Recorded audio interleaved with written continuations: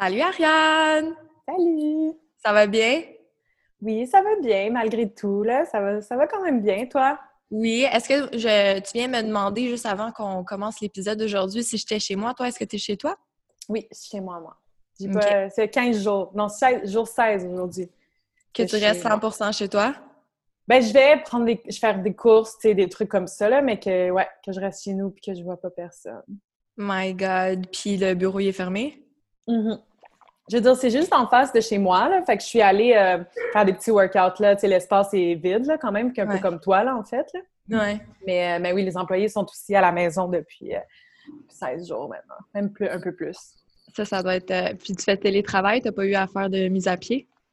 Ben, on avait une employée qui était temps partiel, puis elle s'occupait des photoshoots. Donc, on a dû temporairement, on n'avait pas de chiffre, en fait, là. Sinon, non, on n'a pas de mise à pied. On a perdu beaucoup de business, hopefully temporairement, mais ça reste qu'on est super occupé avec le reste de nos clients qui ont énormément de travail à faire. Ils ont des messages, des trucs comme ça qui se passent constamment. Donc, on fait le mieux qu'on peut en télétravail. C'est difficile parce que j'ai une employée qui venait de commencer, qui a travaillé 4 jours au bureau. Fait qu'au niveau de training, tu sais, c'est pas la même chose, là. Ouais. Je trouve que c'est un challenge, puis c'est d'y montrer, tu sais, qu'on est là pour elle en même temps. On est débordé à trouver des solutions constamment. Mais écoute, on fait notre possible, puis c'est le fun, tu sais, notre équipe est là, 100%, ils se donnent vraiment. On a l'impression qu'on travaille presque plus que d'habitude là, en ce moment. Cool. Je vais te poser des questions par rapport à ça. Ouais. Aujourd'hui, je voulais qu'on dédie l'épisode à, dans le fond, parce que tu as de l'expertise en maudit en réseaux sociaux. Mhm. euh, et bien plus, là. Mais j'aimerais ça qu'on parle des conséquences à court terme et à long terme par rapport au COVID-19 pour les créateurs de contenu puis pour les brands. Tu sais, comme tu dis, tu as l'impression que tu travailles plus. Avant qu'on commence, j'aimerais peut-être ça que tu expliques aux gens qu'est-ce que tu fais exactement. OK. Donc, en fait, j'ai 2 agences. Donc, j'ai Overground qui existe depuis maintenant 9 ans, qui est une agence de marketing sur les médias sociaux. Fait que vraiment 360 médias sociaux, de la stratégie. Donc, on va prendre un client, par exemple, la crémière, on va regarder ce qu'ils font, on va leur faire une stratégie qu'on sait qui va fonctionner sur les médias sociaux. Ensuite, tout ce qui est bien avec ça, c'est la création de contenu. Donc, vidéo, photographie. De là, on crée toutes les captions. Ensuite, on fait la gestion de communauté. Ensuite, on fait des rapports par rapport à ça. Puis là, ça recommence. Là. Donc, c'est vraiment tout ce qui est médias sociaux. Puis on a aussi une deuxième agence qui est 66 Agency, qui en fait est plus une plateforme qu'une agence, où est-ce qu'on a 3000 influenceurs de partout, surtout en Amérique du Nord, d'inscrits qu'on a hand-pick, là, dans le fond. Puis nos clients, ils peuvent entrer dans cette plateforme-là puis lancer des campagnes directement à partir de cette plateforme-là. C'est vraiment nice, bravo. Merci. Alors, est-ce que tu dirais que c'est majoritairement des effets positifs ou négatifs? On va parler, je pense que les réponses sont un peu différentes pour les créateurs de contenu que pour les brands, quoiqu'un Mhm. créateur de contenu a sa propre brand. Ouais. On va commencer par les créateurs de contenu. Qu'est-ce que tu penses que ça veut dire le COVID-19 pour eux ou pour nous? Écoute, c'est sûr qu'il y a beaucoup de changements, puis je pense que de A à Z, autant par rapport avec les clients que tu veux travailler que tes followers, dans le fond, c'est en ce moment, à mon avis, c'est de réfléchir à où est-ce que tu peux amener de la valeur à tes followers. Tu sais, je veux dire, j'ai fait un post là-dessus la semaine passée, tu sais, je pense que c'est le moment parfait qu'on est tout égal, puis qu'on leur montre, tu sais, genre, t'es important pour moi, puis je vais te créer du contenu même quand ma vie est plate, là, tu sais, en voulant dire là, que là, on est vraiment tout égaux, puis c'est là que tu as l'opportunité de vraiment qu'ils se reconnaissent dans toi parce qu'ils sont à la même place au même moment. Tu sais, moi, je trouve que tout ça, comment dire, ça a rendu la planète plus petite. Moi, c'est drôle, là, je FaceTime moins avec mes amis d'ici que je FaceTime avec mon ami en Californie, mon ami au Luxembourg, mon ami au Trinidad, plus. Puis on vit toute la même chose, qu'on est capable, on a comme plein de points en commun en ce moment. Puis je pense que c'est la même chose envers les créateurs de contenu puis leur communauté. Les gens sont à la maison, ils peuvent, apprendre des trucs, tout ça, comment tu peux leur donner de la valeur. Puis de la même façon, je pense qu'il faut qu'ils regardent ça envers les brands, tu sais. Il y a beaucoup de brands, autant des grosses marques que des marques locales, qui se sont débarrassés d'énormément de staff en ce moment, tu sais. Fait que toi, tu leur écris, tu leur dis donnez-moi 1000 pièces, je vais faire des posts. C'est un peu mal réfléchi, tu sais. Cependant, si tu es capable de trouver une façon où est-ce que vous pouvez leur donner de la valeur ajoutée puis tu donnes de la valeur à tes followers, comme par exemple, j'ai vu Daniela Suarez hier, elle a fait un workout de son lit avec Polysleep, donc elle utilisait le matériel, donc elle est allée trouver tu sais, Polysleep, en ce moment, ils ont sûrement de la misère à créer du contenu. Fait qu'elle dit, envoyez-moi le stock, moi, je vous crée une vidéo. Puis en plus, la vidéo, c'est gagnant pour ses followers. Fait que tout le monde gagne là-dedans, tu sais. Puis je pense que c'est d'être très créatif à ce moment-là, puis d'aller vers les brands pour leur montrer ce que vous pouvez leur amener. Puis même chose avec les followers, au lieu de juste expect là, quelque chose en ce moment. Puis il y a beaucoup de gens qu'en ce moment, ils vont dire « Ah, c'est une grosse compagnie, comment ça, ils veulent pas me donner plein de sous? » Mais regarde les nouvelles, là, peut-être qu'ils viennent de se débarrasser de 50% de leur staff, puis ça va paraître bizarre s'ils commencent à payer du monde 5 000 $ pour une publication. Là, est-ce que tu dirais que pour les influenceurs, c'est le temps de se mettre à rabais? J'ai vu, c'est ça, tu m'avais demandé cette question-là, puis je trouve ça intéressant. En fait, c'est une question que je pense qu'il faut tout le temps se poser. Je vais te dire que, tu sais, moi, j'ai les deux côtés. Donc, j'ai le côté que moi, je vais approcher des influenceurs des fois, puis je vais leur demander « Hey, veux-tu essayer ce produit-là gratuitement? » Puis ensuite, c'est à eux de voir s'ils veulent en parler ou pas en parler. Comme genre, on va faire des collabs où est-ce que c'est super bien payé, comme on en a que c'est moins. Mais moi, je vais t'avouer que c'est sûr que je parle de la part de quelqu'un qui n'est pas influenceur à temps plein. Je compte pas là-dessus pour payer mon condo, whatever. Moi, je préfère pas être payé, puis que le brand expecte rien en retour, puis je peux lui montrer ce que je peux faire, que de faire une collab cheap qui n'est pas mon prix d'habitude. Tu sais, comme souvent, moi, c'est comme ça que je le vois. Si c'est un produit avec lequel je veux vraiment travailler, c'est quelque chose qui m'inspire, j'aime mieux dire oui, puis dire, écoute, laisse-moi juste l'essayer. Si j'en parle, j'en parle. Puis comme ça, quand ils vont avoir des sous, la prochaine fois, je vais pouvoir leur dire, en fait, c'est ça mon prix, puis je vais te créer une vidéo, je vais te faire ci, je vais te faire ça. Parce que quand ils font une campagne d'influenceurs, à la base, c'est un peu un gamble, tu sais, puis qui payent 100 $ qui payent 300 $ des fois, c'est décevant ce qu'ils reçoivent des influenceurs. Fait que je pense que c'est une belle opportunité que si c'est un brand avec qui tu veux t'associer, souvent, moi, je trouve que t'es mieux de dire, écoute, je vais le faire gratuit, mais je veux pas que tu me mettes des bâtons dans les roues de faut que tu dises ça, faut que tu dises ça, faut que tu dises ça, au lieu de le faire pour 50, 90, 120 piastres. Puis pour que la prochaine fois, vous établissez une relation, puis qu'ils voient, ah, elle comprend vraiment la marque, tu sais.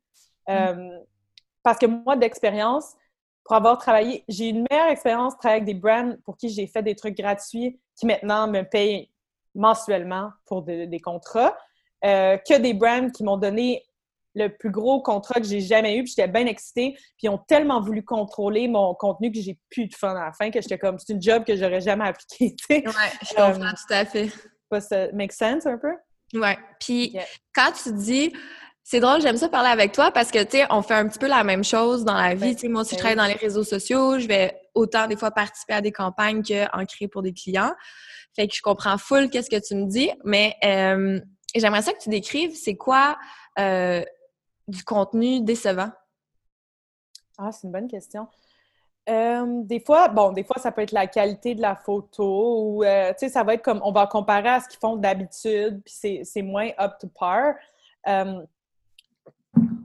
C'est difficile à dire, tu sais, je veux dire, c'est que souvent, on regarde le contenu de quelqu'un, puis on va penser, ah, elle va faire la même chose avec notre produit, puis elle va l'inclure dans son lifestyle.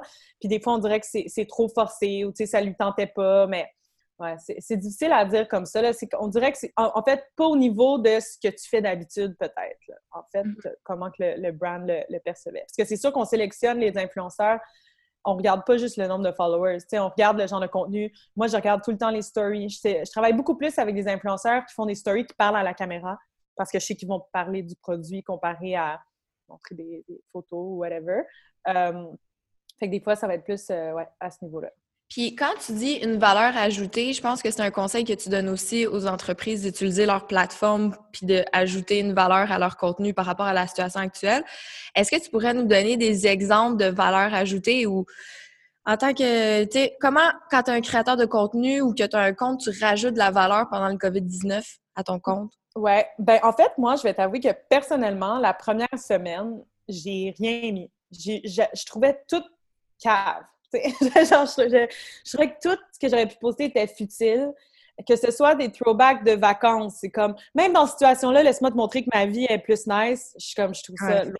Là, après, je suis comme, si je fais un post pour dire, tu sais, je suis chez nous, tu sais, je trouvais que tout, là, j'avais l'air de vouloir de l'attention parce que j'étais en train d'être seule. Tu sais, je trouvais que tout était, c'est comme si je le faisais pour moi puis pas pour les autres.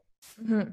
Fait que, tu sais, c'est comme Puis c'est drôle parce que je reviens d'une conférence de médias sociaux, puis tout ce qu'il disait, c'est à moins que ça marche pour toi. Parce qu'on va se le dire, là, il y a des influenceurs, tu sais, je pense à Sarah Babineau, tout ça, que le grid, Alexandra Michaud, que le grid, il marche super bien. Mais il y a plein de gens qui se plaignent, puis qui font ça, puis que ça marche pas. Fait que je pense que si ça marche pour toi, touche à rien, continue. Mais si ça marche pas, il est temps que tu fasses comme fuck the grid, puis que tu poses tout ce que tu penses qu'il y a rapport, puis ce qui amène de la valeur aux gens en général. Fait que je pense qu'Instagram s'en allait déjà dans cette direction-là. J'en ai parlé récemment. C'est de créer du contenu qui est worth saving. Fait que quand quelqu'un like quelque chose, souvent c'est comme parce qu'ils veulent quelque chose en retour, te montrer « OK, Camille, je t'encourage dans tes projets ». Mais quand ils save, c'est le bon pour eux. Ça veut dire que tu leur as amené quelque chose. Puis des fois, une belle photo, c'est inspirant. Ils le savent parce qu'ils veulent la reproduire. Ils le savent parce qu'ils aiment ton salon. C'est pas obligé d'être un do-it-yourself comme quelque chose qui apporte de la valeur. Mais c'est quelque chose, à mon avis, là, si tu veux un hint de qu'est-ce qui est valeur, c'est worth saving.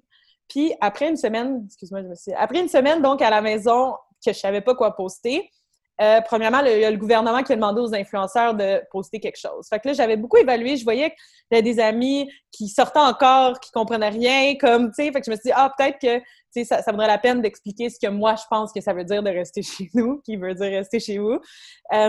Puis ensuite, je suis allée voir justement dans ce qui avait été le plus savé dans mon contenu. Puis j'ai vu que j'avais des workouts à la maison, un workout à la maison qui avait été sauvé 200 fois de plus qu'avant dans la dernière semaine. Fait que je suis comme, tu vois, j'ai l'impression que tout le monde mes astuces workouts, mais on dirait que le monde en veut plus. Fait qu'il y a de la valeur quand même là-dedans. Fait que je me suis dit, fait que c'est de penser à ça. Fait qu'autant que ce soit un brand, autant que tu sois une personne, puis en même temps, c'est pas parce que il faut à tout prix que tu commences à faire des trucs que tu n'as jamais fait dans le passé. Tu sais, tu peux amener de la valeur en chantant une tune, tu peux amener de la valeur en... C'est vraiment juste de regarder, je le fais-tu pour moi parce qu'en ce moment, je suis toute seule et j'ai besoin des likes, ou est-ce que ceci, je pense que ça peut apporter quelque chose à quelqu'un. Fait que je pense que c'est un peu comme ça. Puis même chose avec les brands. Donc, comme je te disais, moi, j'ai perdu plus que 30% de mes clients, là, je te dirais, avec... Parce qu'eux, ils ont fermé leurs portes? Ouais. Puis que ça avait juste pas de sens de continuer à payer pour les réseaux sociaux pour le moment. C'est weird parce que pour la première fois, tu sais, je veux dire, tout le monde n'a jamais vécu ça, là, mais les clients, ils m'appelaient pas pour dire « Ariane, on va mettre fin à notre contrat ». Ils m'appelaient pour me dire « Ariane, je viens de me faire virer. Moi, je suis le head of marketing de telle compagnie, puis je viens de perdre ma job. » Puis là, t'es comme « OK, ben, je viens de comprendre qu'est-ce qui se passe. » là. Fait que c'est sûr que s'ils virent la moitié du staff, les médias sociaux, c'est marketing, ça prend un peu le bord temporairement. C'est sûr que moi, j'ai beaucoup de clients dans la nourriture. Donc, tous ceux qui thrive sur le Uber Eats, tout ça, ça va super bien. Tous ceux qui étaient seulement dans les centres d'achat, ben non, ça marche pas du tout. Puis, c'est tout à fait normal. Même les bars, c'est sûr. Là, même nous, il y a des clients qui m'ont même pas écrit, puis c'est moi qui leur ai écrit pour dire « Bon, ben, on ne t'envoie pas d'invoice ce mois-ci, ça n'a pas d'allure, on n'a rien posté, tu sais. » Donc, est-ce que tu crois que si on oublie la portion économique, puis réponds sincèrement, puis je sais que tu réponds sincèrement depuis le début, mais est-ce que tu crois que ou pour quelles raisons ça serait important de continuer les réseaux sociaux s'il n'y avait pas de troubles économiques pendant la situation? Bien, c'est sûr que tout ce qui est e-commerce, donc, tu sais, que ce soit...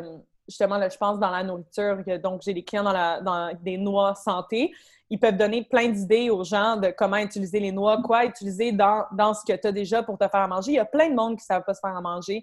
Il y a beaucoup de valeur ajoutée là-dessus. Bon, ensuite, on dit... Mais mettons une esthéticienne. Ouais. Ou une esthéticienne ou une coiffeuse ou un gym. Qu'est-ce qu'il fait sur ses réseaux sociaux pendant cette période-ci?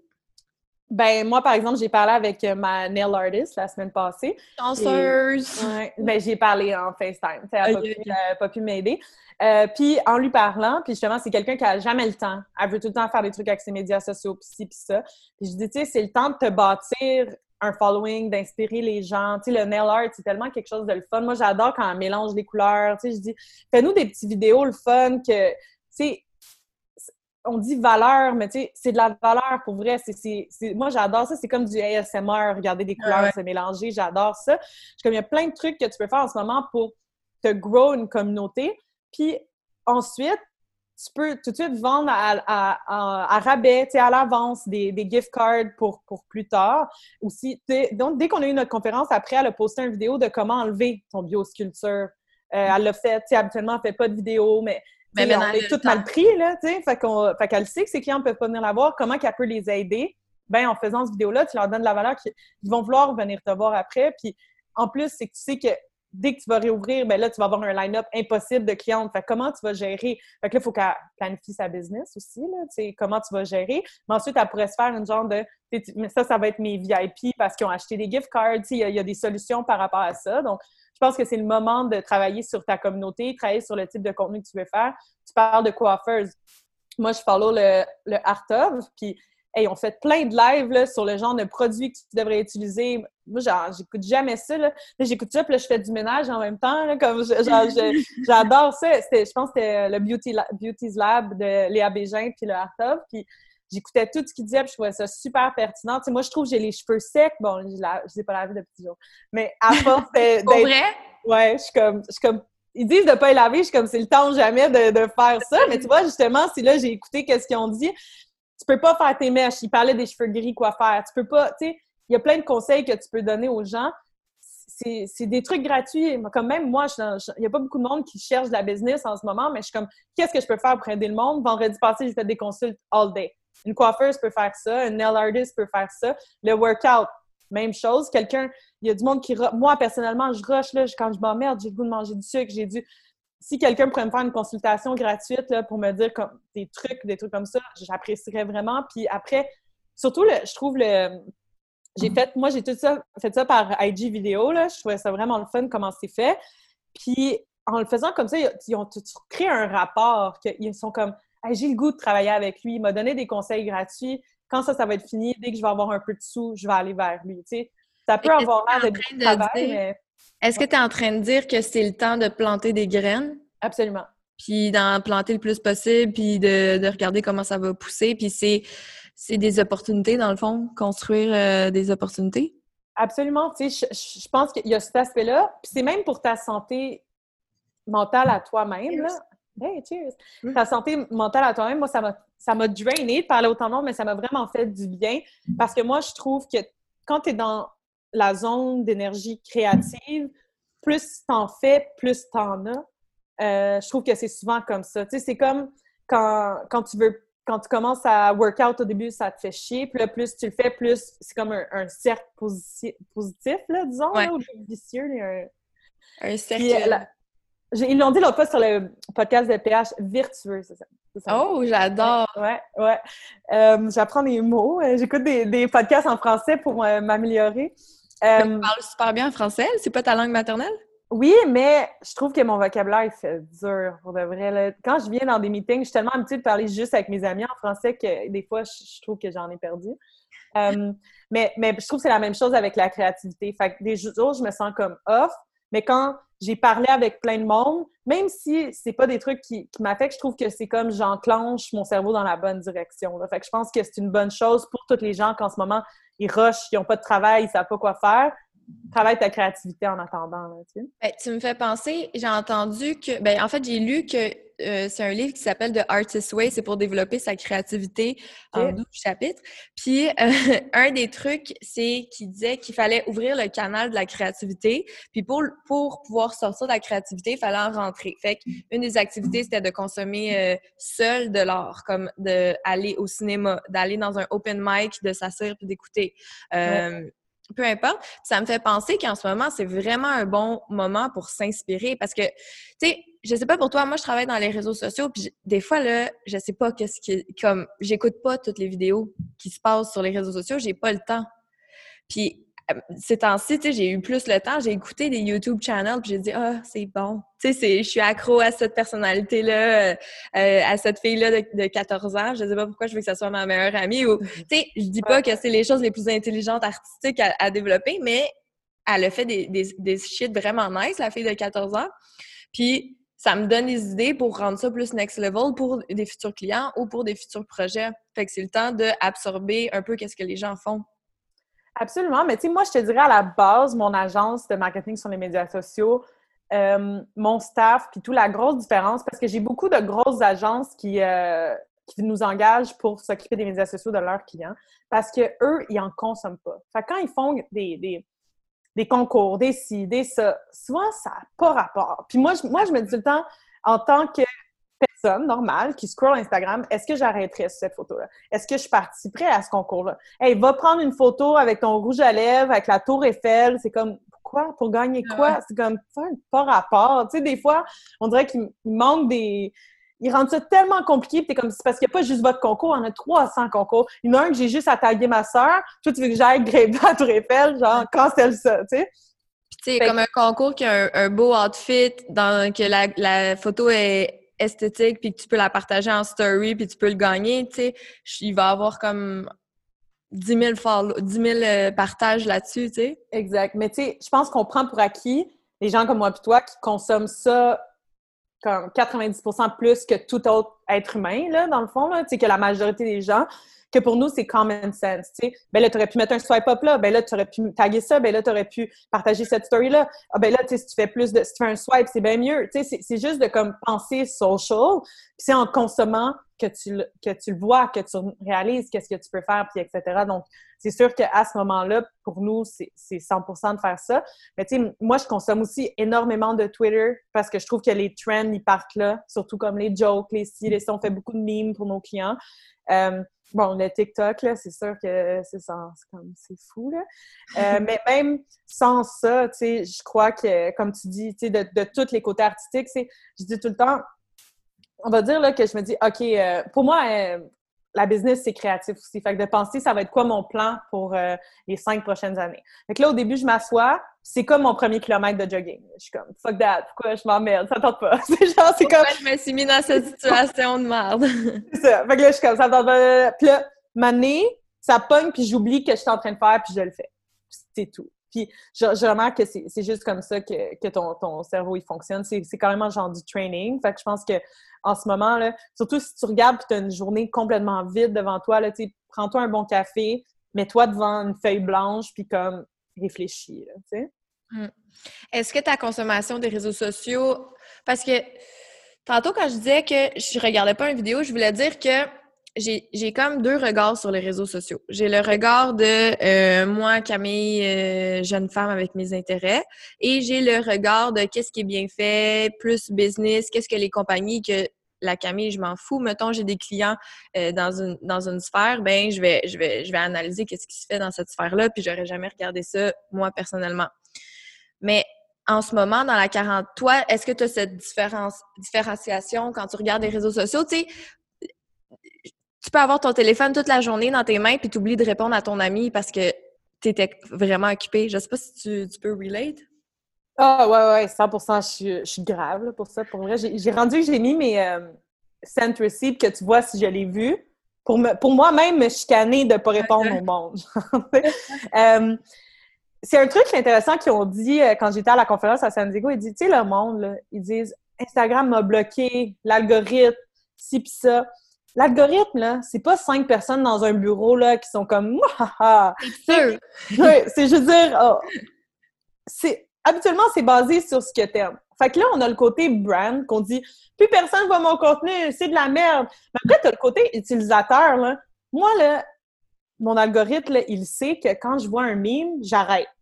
Puis je le lis. Fait qu'il montre presque juste ça. Parce qu'il sait que j'aime ça. Fait que je follow quasiment 2000 pages. Je vois pas ça sur mon feed. Je vois juste qu'est-ce qui m'intéresse. Pourquoi ils font ça? Parce que ils savent que s'ils montrent du stock qui m'intéresse, je vais continuer de scroller. S'ils montrent des affaires que je m'en fous, je vais faire je suis guéri, bye. C'est la même chose avec les stories. Ils ont eu pas le choix de faire ça parce qu'à un moment donné, le monde, il décrochait parce qu'il followait trop de gens. T'sais? Fait que c'est comme ce que tu dis, j'ai des trucs qui m'intéressent moi, puis après, il y a des trucs que je check, c'est complètement différent. T'sais, moi, j'aime juste les niaiseries, le dark humor, ce que j'interagis avec pour de vrai, ça n'a aucun rapport avec ce que j'essaie de montrer à mes clients. Mais après, Manu, j'essaie de faire un mix parce que je me dis, il n'y a pas juste moi, puis il y a un lien là à travers tout ça. Donc, je pense que justement, c'est que l'algorithme, c'est pas une question de pourquoi tout à coup puis personne ne voit rien. C'est comme essaye donc de faire une pièce de contenu que justement les gens vont avoir une raison d'arrêter, les gens vont avoir une raison de swiper, les gens vont apprendre quelque chose fait qu'ils vont le saver. Just, it's gonna make more sense. Je sais pas si ça répond à ta question là, d'une façon. Oui, ça répond à ma question. Puis là, j'ai la question qui tue. Comment on beat the algorithm? Écoute, là-dessus, c'est difficile à dire parce que ça dépend de tout le monde. Puis de, tu sais, c'est tricky parce que les gens voient Instagram selon ce qu'ils follow. Fait qu'il y en a qui disent Instagram, c'est juste des pitounes en bikini. Mais non, ma belle, c'est parce que toi, tu follows juste des pitounes en bikini. Fait qu'il te montre plus de pitounes en bikini. Moi, mon ex, il regardait juste des affaires de sport. Je regardais son feed, là. C'était fuck all qu'est-ce que moi je vois. Mon associé, des fois, on switch de selle. Il a mieux regarder mon feed parce que c'est des filles en bikini, puis lui, c'est pas ça pantoute. C'est comme, tu sais, genre, il te montre que tu regardes, tu sais. Fait que, comment beat the algorithm? Je pense que, premièrement, assure-toi de poster le genre de contenu que toi, tu regarderais, un. Ensuite, tu sais, je fais ça, il y a du monde qui me disent que eux, leur top pour poster, c'est midi. Moi, j'ai remarqué que c'est plus le soir, peut-être parce que mes followers sont plus vieux. Fait que oui, tu peux pay attention à ça. Mais tu sais, je parlais avec quelqu'un hier, puis je suis comme, honnêtement, là, la majorité, là, c'est ton gros bon sens. Comme, toi, est-ce que tu interagirais avec ton post? Toi, une journée, un samedi, là, qui fait gros soleil, 14 degrés, whatever, t'es-tu sur ton cell ou t'es en train de jouer dehors? Bien, sûrement que tes followers aussi, puis c'est la même affaire, tu sais. Fait que je te dirais, c'est plate comme réponse, mais je te dirais que c'est ça. Ensuite, c'est sûr que si t'interagis avec d'autres pages, ça aide. Fait que ce que je remarque, puis avec mes clients, c'est la même chose. Tu sais, il y en a qui vont se mettre comme une notification. Maintenant, tu peux même poster directement sur Instagram de Facebook. Fait qu'ils vont juste faire ça. Moi, on le fait pas. Parce que quand tu postes manuellement, ça te force à interagir avec tes followers puis tout ça. Si tu postes puis ta page est morte après, puis il faut que tu give to receive un peu. Fait qu'il faut que tu montres que toi aussi, tu passes du temps sur les médias sociaux pour que Instagram il te fasse show up. Là. Est-ce que niveau je crois pas trop aux formules magiques. Là. Non, il n'y en a pas. Ouais. Est-ce que tu dirais que la quarantaine a beat de algorithme? Parce que la consommation des gens a tellement augmenté. Puis, tu sais, je sais pas, les gens sont moins sur les réseaux sociaux, les brands et tout ça, mais pourtant, people sont plus sur les réseaux sociaux. Ouais, non, 100%. Moi, j'ai remarqué avec un de mes clients qui met beaucoup de vidéos, on a passé à 5 fois le people reach, même sur Facebook, pour le même, tu sais, on a des sponsored ads, mais quand même, pour le même coût, 5 fois plus. Je pense que c'est un mélange des deux. Comme tu dis, que ta compétition est moins forte. Parce que comment ça fonctionne? On va dire là, que moi, je vise les jeunes Montréalaises de 21 à 25 ans. Là, je me bats avec énormément de brands. Tandis que si je vise les jeunes de Rimouski de 21 à 25, mais là, ça me coûte moins cher avoir de la visibilité. Tu sais, c'est juste comme normal. Mais là, en ce moment, je compétitionne avec la moitié parce que la moitié de mes compétiteurs, disons, les restaurants ou whatever qui dépensaient pour être devant les mêmes gens, ils ont arrêté de poster. Fait que c'est sûr que là, on me voit plus. Puis en plus, les gens sont 5 fois plus, 6 fois, 20 fois plus là, sur les médias sociaux. Là. Moi, la journée que j'ai fait mes vidéos... poster, là. Eh oui, 100%. Moi, j'ai remarqué mon compte a recommencé à grandir quand je poste. Puis pendant 3 mois, ou je sais pas, comme j'en avais 10, j'en perdais 10, là, j'avais comme arrêté de regarder. Tout à coup, ça a recommencé. Fait que non, c'est super un bon temps pour poster. That being said, par exemple, on peut pas le forcer. J'ai vu du monde poster. Tout le monde me dit, c'est le temps ou jamais. Hey, tu vas pas manquer le bateau, là, manquer ta chance parce qu'en quarantaine, tu étais depressed et tu n'avais pas le goût de poster. Là, c'est correct. Mais même moi, je me demande personnellement, parce qu'on se dit, après ça, oublie ça, je sors de chez nous toutes les occasions que j'ai. Après ça, je passe plus jamais une minute sur mon cell. Je vais-tu réduire comme... Est-ce qu'après ça, je vais te dire, je vais plus jamais sur Instagram, c'est fucking loser faire ça? Je sais pas. Ah, mais c'est une bonne réflexion dans le sens que les gens, ils ont... Ben, tu deviens accro, non, aux réseaux sociaux? Il y a quelque chose d'addictif que tu pourras plus te passer. Je pense que oui. Là. Moi, je le suis 100%, je le sais. Autant à publier puis à regarder mes propres stories qu'à regarder les affaires Combien de des fois autres. dans une journée? Non, pas tant que ça. Mais tu sais, je suis comme, Deux, c'est trois? ouais, peut-être, sûrement. Juste Là. pour voir comment you're good, you're Ouais, ouais, good. t'es bonne, t'es cool. Mais c'est sûr qu'il y a une addiction, ouais, 100%. Mais je sais pas, tu sais, on l'a jamais vécu. Fait que je me dis, est-ce qu'après ça, on va être capable de se dire, hey, genre, c'est beau, là, passer du temps sur notre ciel puis à regarder du Netflix, je pense qu'on a fait le tour. Je sais pas. J'espère un peu, là, quasiment pour comme En même temps, tu sais, pour ta business, non? non, non, c'est sûr, mais tu sais, je me dis, oui, comme tu dis, on va continuer de l'utiliser, etc. Mais en ce moment, tu sais, les gens, ils demandent tout le temps combien de fois il faut que je poste, tout ça. En ce moment, tu peux poster 2 fois par jour, on s'en fout, là, tu sais. Mais après, il va falloir comme te réajuster en conséquence. Mais Là, c'est fou comment c'est une nouvelle planète, là. C'est une nouvelle... tout est nouveau aussi, autant... C'est un terrain inexploré, les réseaux sociaux, pendant le confinement. Tu sais, on en parle, puis peut-être que la semaine prochaine, ça, tu sais, c'est aussi les réseaux sociaux, ça évolue constamment, là. Puis avec ça, j'ai hâte de voir le après, là. Ben moi, il y a une chose que je remarque parce que moi, par exemple, un de mes clients, c'était à Express. Puis là, hier, je répondais aux messages, puis j'explique aux gens comment downloader Uber Eats. J'explique aux gens. Fait qu'il y a énormément de gens encore qui étaient, tu sais, c'est normal, là, qui n'étaient pas tant e-commerce, là, il n'y avait pas vraiment besoin. Puis même, il en parlait, tout le monde en parle. Je pense que c'était le VP de Métro qui était là. Puis il dit, le monde faisait leur épicerie en ligne, quelques personnes, puis tu sais, c'était parfait pour le nombre de livreurs qu'on avait. Puis à coup, c'est 90 fois plus de monde essaie de faire le site. Je sais pas si t'as essayé, c'est l'enfer. Là. Mais c'est que monsieur, madame, comme qui faisaient pas la livraison en ligne, maintenant, ils vont être habitués. Monsieur et madame qui commandaient pas d'Amazon, maintenant, ils savent comment, puis ils savent que c'est vraiment pratique. Tu sais, genre, tu sais, la livraison gratuite, je pense que les gens vont s'habituer à ça. Ça serait le fun que ça reste comme ça. Mais c'est ça, ça va faire que les gens vont être rendus très à l'aise en ligne. Ils vont avoir été forcés, là. Fait que c'est sûr que ça va rester, à mon avis. Puis, qu'est-ce que tu pourrais dire aux créateurs de contenu puis aux brands si demain ils se réveillent, là, après qu'ils aient écouté ça, ils se réveillent puis ils ont envie de get shit done, par où on commence?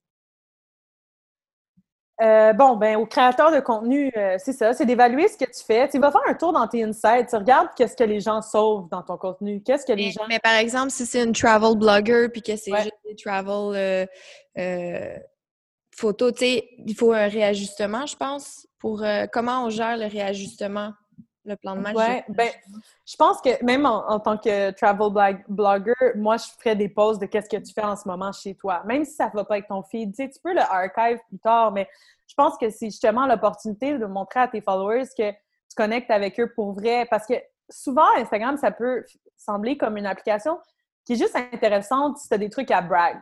Fait que moi, si je regarde dans mon cercle d'amis, moi, tous mes amis, c'est pas des influenceurs, hein, mes amis proches.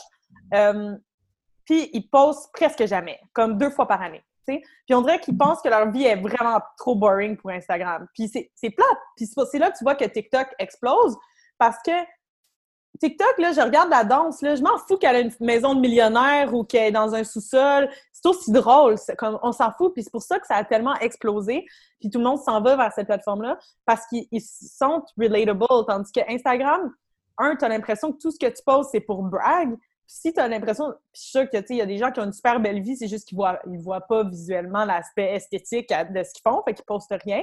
Tandis que TikTok, c'est comme oh, regardez ce que j'ai fait aujourd'hui, je voulais vous faire rire avec ça. Fait que c'est que tout est valeur, valeur, valeur, valeur avec TikTok. Tandis qu'Instagram, c'est rendu lourd. Fait que tu sais, que tu sois travel blogger, je pense qu'il y a quand même énormément de valeur que ça soit même de vendre du rêve puis de dire hey, ça, c'est ma liste de destinations, puis d'ouvrir la conversation en des deux côtés avec tes followers, mais de trouver qu'est-ce qui les intéresserait, puis où est-ce que c'est quoi tes tips quand tu cherches des restaurants, c'est quoi... Il y a plein de trucs que tu peux partager puis ouvrir une conversation. Je pense peu importe le domaine dans lequel tu es, là, je dis ça, j'invente là, on top of my head, mais si moi je serais in those shoes, c'est ça que je ferais.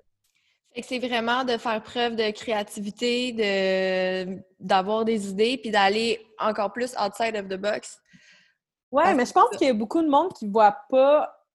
justement, c'est parce que, disons, là, moi, je suis une travel blogger. Fait que souvent, ce que je suis, c'est beaucoup des travel bloggers. Fait que j'ai l'impression que tout le monde fait ça, puis que une parmi tant d'autres. Tu sais, quand tout le monde dit, genre, c'est saturé les médias sociaux. Mais après, je regarde autour de moi, là, tu sais, oui, j'en connais plein d'influenceurs parce que je suis dans ce monde-là, mais si je regarde ma meilleure amie, est-ce qu'elle en connaît plein d'influenceurs? Non, elle connaît juste moi. Tu sais, genre, elle n'a pas d'autres amis. Mais pour vrai, c'est un peu ça, tu sais. Fait que c'est sûr que, comme moi, j'ai l'impression que tout le monde a une agence de médias sociaux. Pourtant, quand je voyage, puis je dis à quelqu'un que je fais ça, que je suis en Californie, puis le monde était comme « Ah ouais! » C'est comme « Ah, pas tout le monde que tu connais fait ça. » Puis ils sont comme « Non, tu sais, pas vraiment. » Tu sais, je pense qu'il y a ça. Fait que si tu sois travel blogger, que tu sois photographe, c'est sûr que toi, tu follows souvent beaucoup de photographes, fait que tu as l'impression que tout a été fait, etc.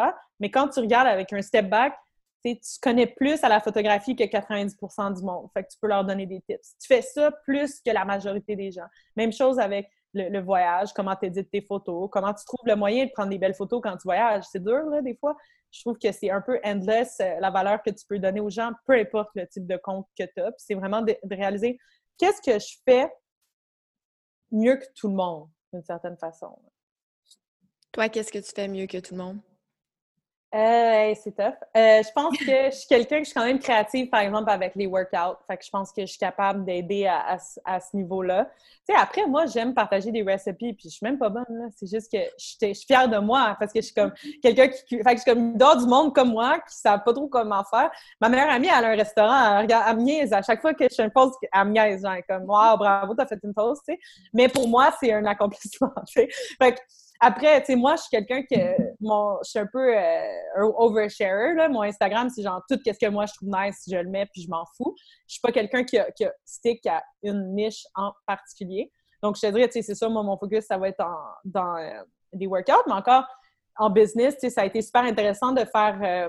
de donner des conseils. J'ai parlé à 13 personnes vendredi dernier. Ça me donnait une belle idée. Wow! J'ai du monde qui me follow, genre, de tous les âges, de partout, de toutes sortes de business. Hein?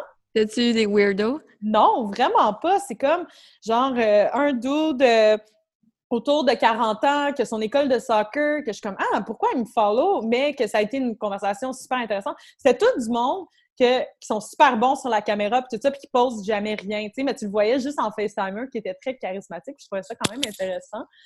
Mais j'étais surprise, tu sais, justement, j'avais comme quelqu'un du UK on a parlé de sa brand de vêtements, fait que j'ai trouvé ça cool, mais c'était un beau challenge pour moi de me dire, OK, là, ils m'ont pas préparé de questions, rien. Je vais parler à quelqu'un dans un domaine que je connais pas du tout, puis essayer de dire que c'était vrai à faire. Fait que le gars, c'est un coach de hockey. Je suis comme, moi, je ferais ça. C'est-tu les meilleurs conseils au monde? Non. Mais au moins, on ouvre la conversation. Je dirais pas non, là, mais tu sais, je suis sûre qu'il y a du monde dans son domaine qui pourrait le conseiller davantage, mais au moins, là, ça y fait réfléchir à des trucs, puis on parle, puis tu sais, je pense qu'il y a beaucoup de choses à faire à ce niveau-là. Là. Toi, c'est quoi? Tu dirais que tu fais plus que 90% du monde?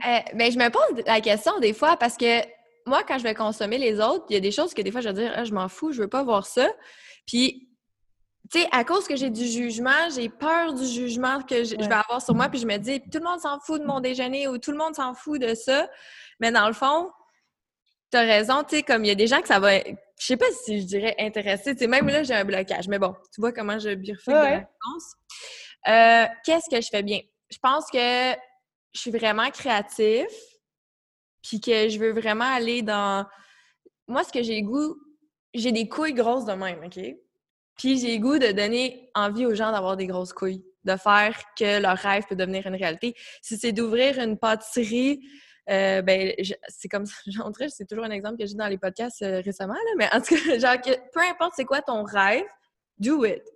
Je veux que mes amis aient toutes des side projects, je veux que tout le monde ait leurs petites choses funky, puis moi, je base ma vie sur mes petites choses funky. Hey. Non, mais j'adore ça, puis tu vois, je pense que moi et toi, on est similaires là-dedans, que on n'est pas les filles avec 100 000 followers. Puis des fois, je me dis, si je ferais juste des posts de workout tous les jours, puis tu sais, je serais très consistante, sûrement que j'en aurais beaucoup plus. Parce que là, je suis comme blablabla. Là, je suis comme blablabla, je m'en vais sur un autre tangente. Mais moi, ce que je me dis, je suis quand même une fan de Joe Rogan. Puis ce que j'aime de Joe Rogan, c'est qu'il aime plein d'affaires. Puis moi, je pense que tous les humains, on est des personnes genre 360. Fait que, tu sais, un jour, il parle de workout, le lendemain, il me parle de manger 40 beignes, genre, tu sais, puis de fumer, prendre du moche, puis aller se promener dans Saint-Henri. Tu sais, non, là, mais, tu sais, moi, j'ai l'impression que je suis quelqu'un de comme ça, puis que t'as le droit de vouloir t'habiller sexy, puis d'être créative, puis d'être une boss babe, mais vouloir faire la fête. Puis, tu sais, moi, je suis un peu, c'est comme ce côté-là. Puis, je veux que mon Instagram, ça représente un peu tous ces aspects-là. Pas toutes, je suis pas obligée, là, mais tu sais, que ça montre que comme tu peux être intéressé à plein d'affaires, puis c'est bien correct, tu sais. Fait que toi, ton aspect de créativité 100%, puis c'est ça que tu fais en démontrant, tu sais, t'as eu les plantes, vous avez fait votre voyage, vous avez fait tous les trucs qui te stimulent, puis t'as envie de faire, puis c'est comme, why not? Puis maintenant, plus que jamais, là, surtout. Mais c'est ça. Puis je pense que tout le monde devrait foncer pour ça, là. Tu sais, comme, tu sais, moi, je pense aux gens que, quand j'étais plus jeune, je demandais à ma mère, je disais, qu'est-ce que tu aurais aimé faire dans la vie, ou à mon père, ou... Puis quand j'écoutais, elle aurait aimé être actrice quand elle était jeune, ou peu importe. Je veux pas être cette personne-là quand je suis une maman puis que ma fille me demande ça. Ah, moi, je voulais faire le van life, je l'ai essayé. Je voulais faire ci, je l'ai essayé. Il y a rien de possible. C'est sûr que si je te dis, ah, moi, je veux être multimillionnaire, je sais. Si c'est vraiment ça que je voudrais, arrête, je trouverais comment le faire. Oui, non, moi, je suis d'accord avec toi. Je suis très... quand je sais c'est quoi mon but, je suis très capable de l'atteindre. Quand je suis mêlée, là, c'est plus difficile.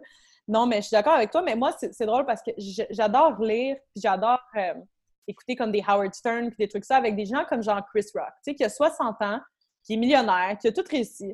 Mais qu'est-ce que tu fais? Quand tu sais, comme, qu'est-ce qui... Puis est-ce que là, il faut faire une pièce de théâtre? Pourquoi il fait une pièce de théâtre? Pourquoi il fait un nouveau stand-up qui va probablement être moins bon? Puis là, tout à coup, c'est comme on va oublier à quel point il était bon parce que lui était moins bon. Puis ils prennent des risques, puis je me dis tout le temps, pourquoi tu fais ça? Puis, qu'est-ce qui arrive? Parce qu'en fait, on a les mêmes besoins, on a les mêmes, tu sais, donc de se réaliser, peu importe quel âge qu'on a, puis qu'est-ce qui se passe. Puis moi, pareil que toi, je parle à mes parents, puis, tu sais, ils n'ont rien fait de nouveau depuis peut-être 30 ans, tu sais, puis je suis comme... Des fois, je trouve que je me trouve vieille à 30 ans. Des fois, je suis comme, dude, we're gonna be old for a long fucking time. Puis, top shape, là, tu sais, comme à 60 ans, je vais être capable de faire autant d'affaires qu'aujourd'hui. Fait comme, je veux-tu rien foutre pendant 20 ans? Probablement pas, là. Puis, je suis pas une fille que je te dirais que récemment, ça a un peu changé, mais je suis pas une fille qui pense comme à plus tard, comme, tu sais, je suis pas celle qui va être la plus organisée puis qui va faire un plan sur 10 ans. T'sais, peut-être que ça, je pourrais travailler là-dessus. Mais moi, je suis vraiment comme au jour le jour, puis je veux avoir du fun, puis je veux être heureuse aujourd'hui. Puis, j'ai l'impression que la situation actuelle, elle me donne pas le choix de, oui, être au jour le jour, puis j'ai l'impression que les gens qui sont full organisés, puis vraiment square, puis tout ça, ils capotent parce que là, ils savent pas qu'est-ce qui va se passer demain, puis moi, je suis comme « Welcome in my world ». Mais moi, ça le fait l'effet contraire un peu de comme « OK, la Terre est fragile. Notre santé est fragile. Les humains sont fragiles. Même les multinationales sont fucking fragiles. Même la blonde du premier ministre, même Will Smith, tu sais, comme, peu importe, on est tous dans le même bain, puis on est tous juste des humains, puis c'est un... OK, c'est peut-être un peu deep, qu'est-ce que je veux dire, mais comme c'est juste un passage sur la Terre, puis là, tout est fuck up, genre. Fait que là, ça me fait réaliser de qu'est-ce que je veux faire vraiment ici. Je sais pas, c'est trop deep. Ah non, non, mais moi, je te dirais que comme mes journées passent vite parce que je m'occupe. Là, je fais mes... le temps passe vite, là, on travaille fort, là. On dirait que tu viens que tu travailles toute la journée parce que tes clients travaillent toute la journée parce qu'on sait plus trop quand c'est le jour, quand c'est la nuit, quand on est tous à la maison. Puis je te dirais, c'est quand je viens pour dormir, là c'est je pense à tout ça. Je suis comme, c'est futile ce que je fais, on s'en fout. Tout, on s'en fout. Tu sais, on dirait que tout est comme... c'est là que je suis comme... my brain just like... Tu sais, là, t'es comme... Puis comme tu dis, par contre, vu comme ça, tu vois, les multinationales, c'est les premiers à avoir viré tout le monde aussi, tu sais. Fait que, tu sais, on a tout le temps dit... Tu sais, Jim Carrey, là, il y a l'exemple qui disait que toute sa vie, son père, il a été accountant parce que c'était le safe bet. Puis un jour, s'est fait virer, puis se sont retrouvés tous homeless, quand son père aurait pu être un humoriste. Fait que lui, il est devenu humoriste, tu sais. Fait que c'est une belle histoire, mais c'est un peu ce qu'on voit en ce moment, tu sais. Ça a l'air con, puis je sais que je suis chanceuse, c'est pas tous les entrepreneurs, mais je suis quasiment dans une meilleure position que si j'aurais un job, puis du jour au lendemain, j'aurais plus de salaire. Là, au Canada, on est très blessed, là, on s'entend, là, avec tout le gouvernement, tout ça. On est probablement la meilleure place au monde où est-ce que ça peut arriver en ce moment. Mais disons, aux États-Unis, du jour au lendemain, je perds ma paye, puis que je mangeais au resto tous les jours, puis que, tu sais, je m'en foutais parce que l'autre paye s'en venait, puis que tout à coup, je suis comme « holy fucking shit ». Je suis quasiment mieux d'être entrepreneur, parce qu'au moins, tu as déjà le mindset de créatif de « I'm gonna push in, this and that », que de compter sur quelqu'un d'entreprise pour te feed, là, tu sais. Mais après, bon, comme tu dis, tu sais, il y a tout l'aspect aussi, tu sais, moi, je passe mes journées toute seule, tu sais, que je suis comme, c'est quoi ma vie, que je vais faire après, tu sais. Puis comme tu dis, est-ce que j'aide vraiment? Qu'est-ce que je pourrais faire pour en donner davantage?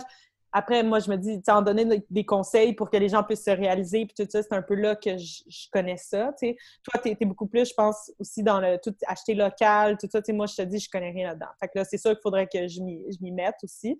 Mais c'est sûr, tu sais, ça te fait comme regarder d'autres côtés de ce que tu fais d'un œil complètement différent, là, je pense. Oui, je pense que ça conscientise sur beaucoup de points puis pour beaucoup de personnes. Puis aussi, tu sais, il y a des gens, justement, que tu dis que toi, t'es peut-être mieux vu que t'es entrepreneur. Tu sais, j'ai des amis qui travaillent en entreprise puis ils ont capoté d'avoir perdu leur emploi. Mais moi, je trouve quasiment que c'est une opportunité. Mais tu sais, c'est peut-être ma égoïsme, moi, qui est comme, tu sais, genre, je veux que tu réalises tes projets, mais comme, maintenant, on a tout du temps puis c'est fucking précieux, le temps. Fait que, oui, on a des limites dans qu'est-ce qu'on peut faire, mais en même temps, on n'a pas de limite pour le préparer. Mais, that being said, c'est énormément de pression. Puis, tu sais, je parlais de ça avec un ami que je suis allée en Californie, puis il était comme, je travaille sur écrire mon film, je suis super motivée, nanana. Lui, il pouvait arriver sur un coin de table puis tout de suite écrire. Tu sais, moi, pour être dans une zone créative, il faut que je fasse genre, je sache que j'ai 5 heures devant moi, puis tu sais, je peux être comme, j'ai 15 minutes, je t'écris une toune, tu sais. Mais là, je dis, ben, tu sais, là, comment tu trouves ça? T'as-tu du temps? Ou est-ce que t'es complètement comme what the fuck? Puis comme, je suis complètement comme what the fuck. Au contraire, ça m'a comme complètement bloquée. Puis tu sais, je pense que c'est correct aussi de pas être inspiré pantoute en ce moment, puis de pas... T'as raison. De pas avoir le goût de poster, de pas avoir le goût... Tu sais, j'ai fait un post là-dessus la semaine passée, je dis, tu sais, c'est pas parce que t'es chez vous puis t'es un influenceur que tu te dois de dire au monde comment s'entraîner puis de manger santé, là. Genre, même moi, comme je te dis, toute la journée, ça roule, puis là, j'arrive le soir, là, je m'emmerde, puis là, j'ai le goût de me gâter, tu sais, c'est très difficile sur le mental. Fait que je pense que, tu sais, il faut se donner un break aussi, là, que t'es pas obligé de réaliser tous tes rêves, puis de quitter la pandémique avec un plan de 10 ans, là, tu sais, je pense qu'il faut se donner un fucking break. Sauf que si justement, tu l'as l'inspiration, si il te manquait juste du temps, puis que t'es, tu sais, face it, puis deal with it, puis regarde où est-ce que tes idées peuvent t'amener. Puis même, tu sais, il y a beaucoup de gens, tu sais, qui cherchent un business partner ou quelque chose. Tu sais, même, disons que t'es fucking pas motivé, book-toi des meetings FaceTime avec du monde, peut-être, qui t'inspire, puis qui ont le goût de te jaser, juste pour voir si peut-être ça va faire cliquer quelque chose, tu sais, pendant qu'en ce moment, t'es moins inspiré, là. Ouais, c'est un bon truc, ça. Cool! Ben, en fait, on a dépassé un petit peu le temps du podcast, mais j'aurais parlé avec toi pendant des heures. Merci full d'avoir partagé ce moment avec nous. Ça me fait plaisir, c'était tellement le fun. Ben, on se reprend pour prendre un verre face à face. Oui, on fera ça en bonne et due forme, avec du vin puis tout, puis on sait pas combien de temps ça va durer, mais on est toutes là-dedans ensemble. Ouais. Puis je pensais à un truc juste avant qu'on commence, puis j'étais comme, comment que je l'ai rencontré? Parce que je sais qu'on se suivait pendant vraiment longtemps. Puis je me rappelle, la première fois, c'est à la terrasse William Gray. Puis on dansait, c'était comme un party Grand Prix. Puis je me rappelle de toi avec une robe bleue, puis tes longs cheveux, puis t'avais tellement genre de joie de vivre, là, pour vrai. De joie de vivre! Je te jure! Mais tu sais, on était toutes comme, c'était un gros party, là, il y avait tellement de monde, les parties de Grand Prix, puis j'espère en tout cas qu'on va en avoir cette année, on en a besoin plus que jamais, je pense. Ouais. Puis, je me rappelle, j'étais comme, tu dansais, puis t'avais du fun, puis j'étais comme, elle est fucking nice, cette fille-là. Tu sais, des fois, les médias sociaux, le monde adore dire qu'en vraie vie, les influenceurs sont donc plates. Moi, c'est pas mon expérience, là. Je te dirais à la majorité. Il y en a qui sont plates. Ouais, il y en a. Ça, c'est sûr. Mais je te dirais, ceux que je trouve vraiment cool, habituellement, j'ai un bon gut feeling, puis ils sont vraiment cool. Fait que, moi, je m'en suis. Ah, ben, je me rappelle pas tout de ça. C'est peut-être ça la joie de vivre. Mais je me rappelle, j'ai des visions aussi que dans des parties, fait que ça doit être ça. Mais c'est flou. Ben, on refera ça cet été parce que l'été n'est pas annulé. Puis au pire, peut-être qu'il va y avoir des shit virtuels. Je sais pas. Let's go. Let's go. Merci. Cool, merci full. Bye, bonne soirée. Bye.